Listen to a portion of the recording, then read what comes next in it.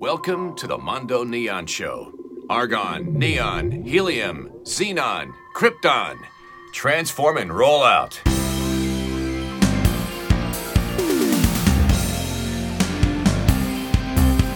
Hey everyone, it's Max at Mondo. I have Antonia Young, who's a really great artist, just someone who, creates neon, has a pretty interesting story, and just someone I all around would love to have other people listen to. So yeah, thanks for just being a guest and coming on to the show. Yeah, thank you for having me, Max. Yeah, it's also awesome to see so many different artists and designers. I mean, I think your work plays around with a lot of different elements, whether it be, script or even just elements of, I like to call them sculpture. I think other people have different words for neon, but it really kind of divides itself between just objects that are familiar and things like that. Maybe, I guess where did you grow up in that neon sense? What kind of work were you interested in? Or I guess, this kind of projection that you're on now, whether it's an artist pathway or whatsoever, but maybe just give people a heads up on where you are. Yeah, that is a great question that I'm still, figuring out as I go and as I figure out what my practice is and what makes sense. So I guess to give like a little background on myself, I kind of stumbled upon neon at art when I was at art school in Chicago at SAIC. Um, I signed up for the Intro to Neon class. It was full.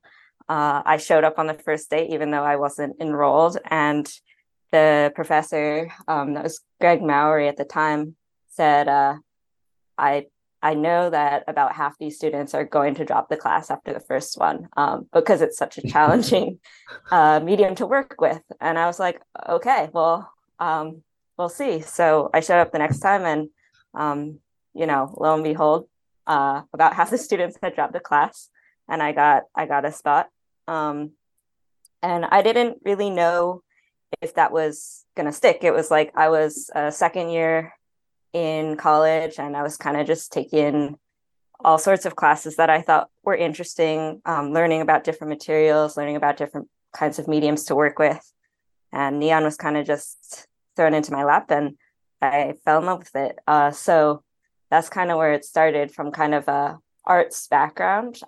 Since art school, I have kind of dabbled in different approaches. Like you'll see, I have done a fair amount of more commercial work, as well as kind of, as you say, the sculptural, the design-based creative practice that, I would say is more an artistic approach to neon. So, and, I'm still kind of figuring out where I am in that. I think that there's something to both of those paths that is very intriguing to me.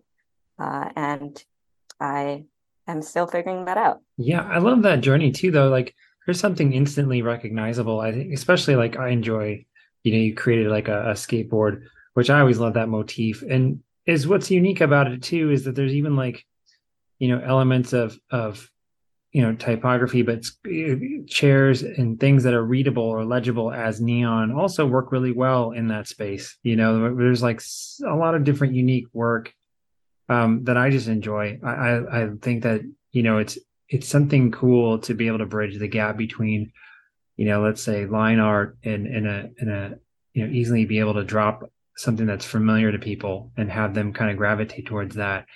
Did you was there a sense of expectation when you took that neon class that you kind of knew what you're going to make? Or because I always think that's cool too, like people talk about their first project in neon. It's like I can think of a number of projects that people have done, but it's hard to be ambitious when you're sort of just trying to figure things out too. Did you experience that at all? Yeah, I definitely did. I think that a lot of students, at least in that class, and maybe people who start bending, they start and they have an ambitious idea. My first idea was more of an exercise, but I was like, I'm going to make a cloud. And it proved to be extremely challenging. And it kind of, I love neon in a way because it humbles me.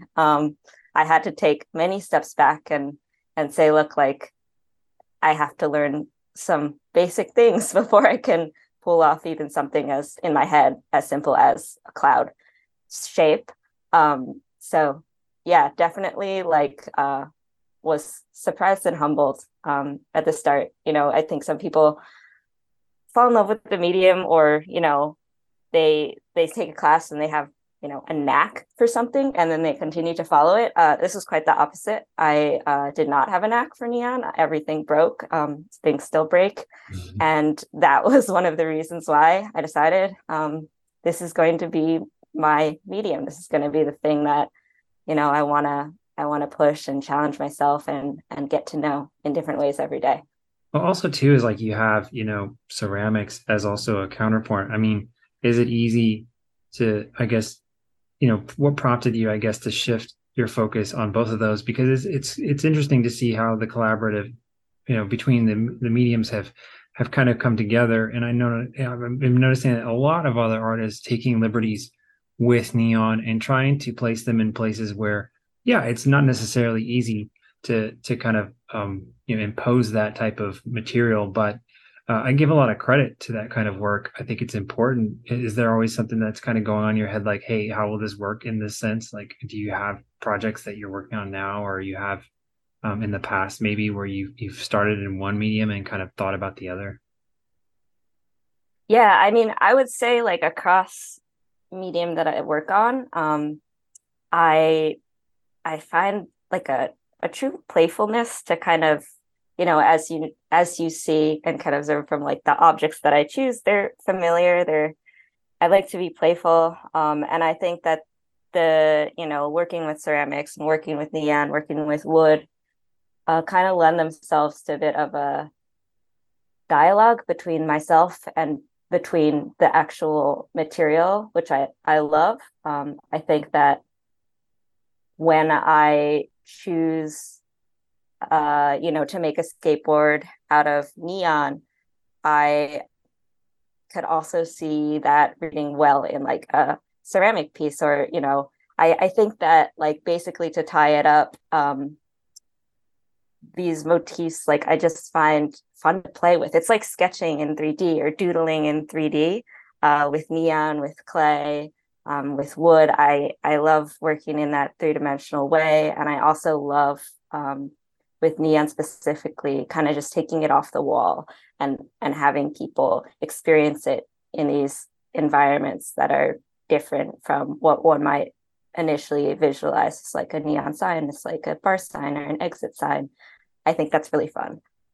Yeah, and it's also too kind of like a bit of a sense of wonder as well. Like I did anticipate that question, and I think it's interesting that you brought it up, which was, the idea of being able to sort of approach it in a kind of I guess you could call it, like you said, playfulness. But neon has quite a few of imperfections, and I think a certain artwork lends itself well, especially when you're not sort of trying to make every bend perfect. And I think there's something unique about that. There's something like inherently physical and the to the sense that each element is kind of brought together by a human, right? You have that possibility that things may not go perfectly in the same row or in the same alignment, and that sometimes seems frustrating, especially when it comes to certain pieces, or when you're trying to make them, you have to be deadly accurate. But I do think there's I don't know, like maybe a sense of self-reflectiveness in all of that. Like, as you especially look at what your work you've done and you have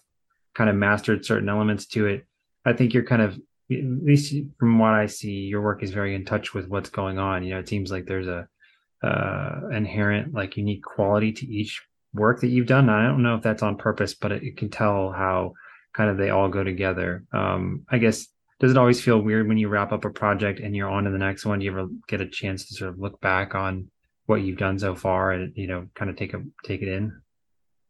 Yeah, I definitely take it in, and like you said, I think that each work, even for me, like each bend kind of represents a moment in time. What's going through my head, what's happening in my life, what I'm thinking about. Those things are all kind of represented there physically in each bend and in each piece. you know, I think that one thing about neon that I love is like I'll come home from a day at the studio and I'll see something that I made and I'll see a little crink in it and I'll know exactly like what emotionally was going on, why that's there. It really like is kind of like a tell-all for things, you know. Some days it's just I'm not in the right headspace or something's bothering me outside of the studio and it's really hard to be there. And those days sometimes the best thing to do is not to fight it, you know, just to say today's not the day and come back another day because uh fighting with glass is not, you know, you have to, or at least I have to really work with it, let it teach me, let myself give a little, let it give a little, you know. I really look at Yeah. it as kind of a dance, a conversation with the glass itself. It's true. I think, and also for somebody who's also relocated recently too, how has that been? How's that transformation been moving from sort of one large city to another? You been able to connect with other, I mean, there's quite a few artists in LA, obviously neon like who are influenced by neon and do neon. Have you been able to, I guess, find a network as well out there now that you're kind of new? Yeah. I mean, I think as doesn't come as a surprise to me. You know, growing up in New York, I've been there for many more years than I've been in LA, which is new as of this year. So the network I have here is at the moment smaller than my network in New York in terms of others in neon, as well as clients or people interested in my work.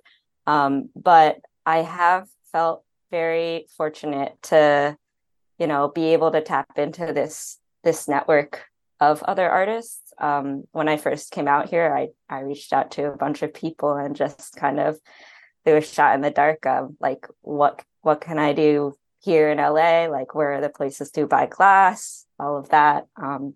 Tisa, I'm not sure if you know her, but she was extremely helpful. Met with me and showed me kind of like the lay of the land in LA. So I really do appreciate the sense of community that like being a neon artist has kind of brought that reads like cross coast. Yeah, that's great that you're able to connect with her. And yeah, I think, imagining things getting, traveling and how things work out now, it's so much more accessible than it used to be, especially with the internet. I think we've gotten to a place now where people know each other, and I think Instagram has been a great platform for that. I think there's a lot of artists working on shows and even selling things like work directly through Instagram, which I'm a huge fan of. I've always advocated for that. And I think, we're seeing a lot more new stuff happening online. And we're listening to other people, what's going on. It's not like in each place where people would only go to see shows that were nearby, they can experience it also through stories and, even through all the types of messages that you can send through social media nowadays. Yeah, yeah. Are there any favorite projects you're working on now? I know it's sort of hard to say because it's so new where you're at right now in terms of your new location, but um, is there anything that you're kind of going to get going or new stuff that you're excited about? Yeah, I think for the, you know, for the past bit that I've been in LA, I've taken a couple of more like commercial jobs for businesses and such, and I'm looking forward to kind of diving more into some things I wanted to make more for myself. Um, and I am going to be hopefully finding some time in the studio at Mona at the Neon Museum to kind of just play around, see where things go. I'd love to do more 3D objects. I'd love to also do more combining like the wood, combining the ceramic with that. I have a couple of ideas in my head that I've just have been sitting there for a few years, and I'm kind of itching to get started on those. That's great. I'm really excited for that, and we'll be posting links up there too to share your work. And so if anybody's interested in what Antonia has done, we're obviously the great opportunity here is just to go check it out. Share a like and obviously everyone is doing different things. So it's awesome to see, just other artists traveling and doing big things. So I'm really happy to have you on the show and excited to see your work and develop. Yeah, thank you so much, Max. It was an honor to be here, truly. Hey guys, hope you enjoyed that show. If you haven't done so, please leave us a review on your podcast aggregator of choice. We have a lot of great Neon guests coming up, and as always, thanks for listening.